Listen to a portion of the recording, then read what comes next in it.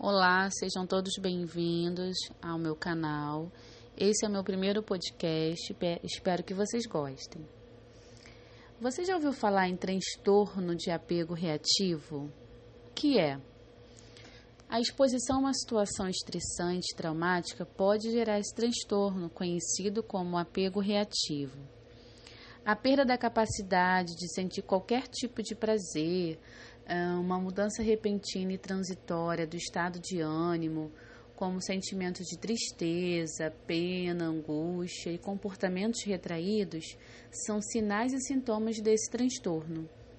E quais são as características diagnósticas? A relação da criança com o cuidador adulto é de extrema dificuldade. Ela apresenta comportamentos e sentimentos retraídos, inibidos em direção ao outro. O sofrimento emocional e social é consistente. Geralmente, a criança apresenta afeto negativo, tristeza e irritabilidade. A negligência aos cuidados básicos, a constante mudança de cuidadores na criação impedem a formação de vínculos estáveis e seletivos. Sendo assim, essa perturbação social e emocional, ela geralmente ocorre entre 9 meses e 5 anos de idade. Esse transtorno, o apego reativo, ele pode ser persistente se estiver presente há mais de 12 meses, ou grave, se todos os sintomas são exibidos pela criança e manifestados em níveis elevados. Ainda sobre as características diagnósticas, os comportamentos de vínculos extremamente inadequados no qual a criança não recorre ao seu cuidador para obter carinho, proteção e a ausência de cuidados emocionais básicos são a característica diagnóstica desse transtorno. Crianças com transtorno de apego reativo têm grande dificuldade em expressar sentimentos positivos durante interações com cuidadores no cotidiano. Além disso, há um comprometimento na regulação de suas emoções.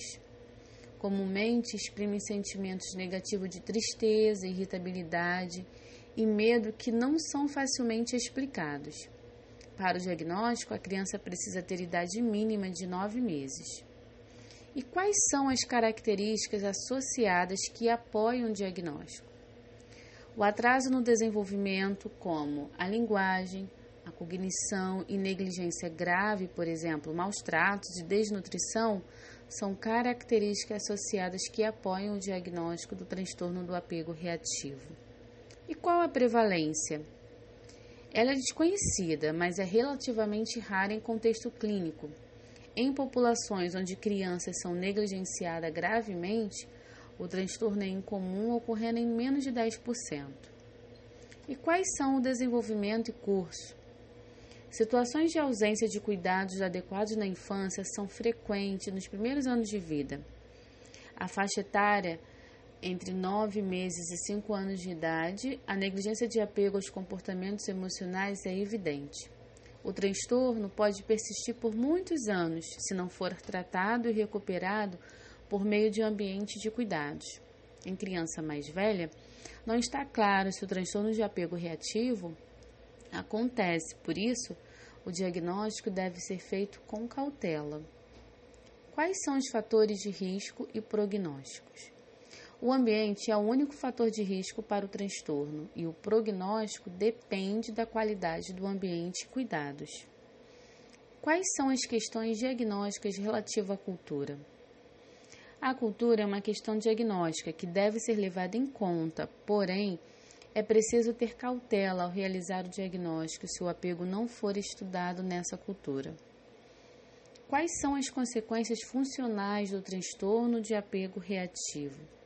As relações das crianças com amigos e adultos são prejudicadas de maneira significativa e associa-se a um prejuízo funcional em vários aspectos da primeira infância. Atrasos cognitivos, da linguagem, estereotipias e negligência social coincidem com o transtorno de apego reativo.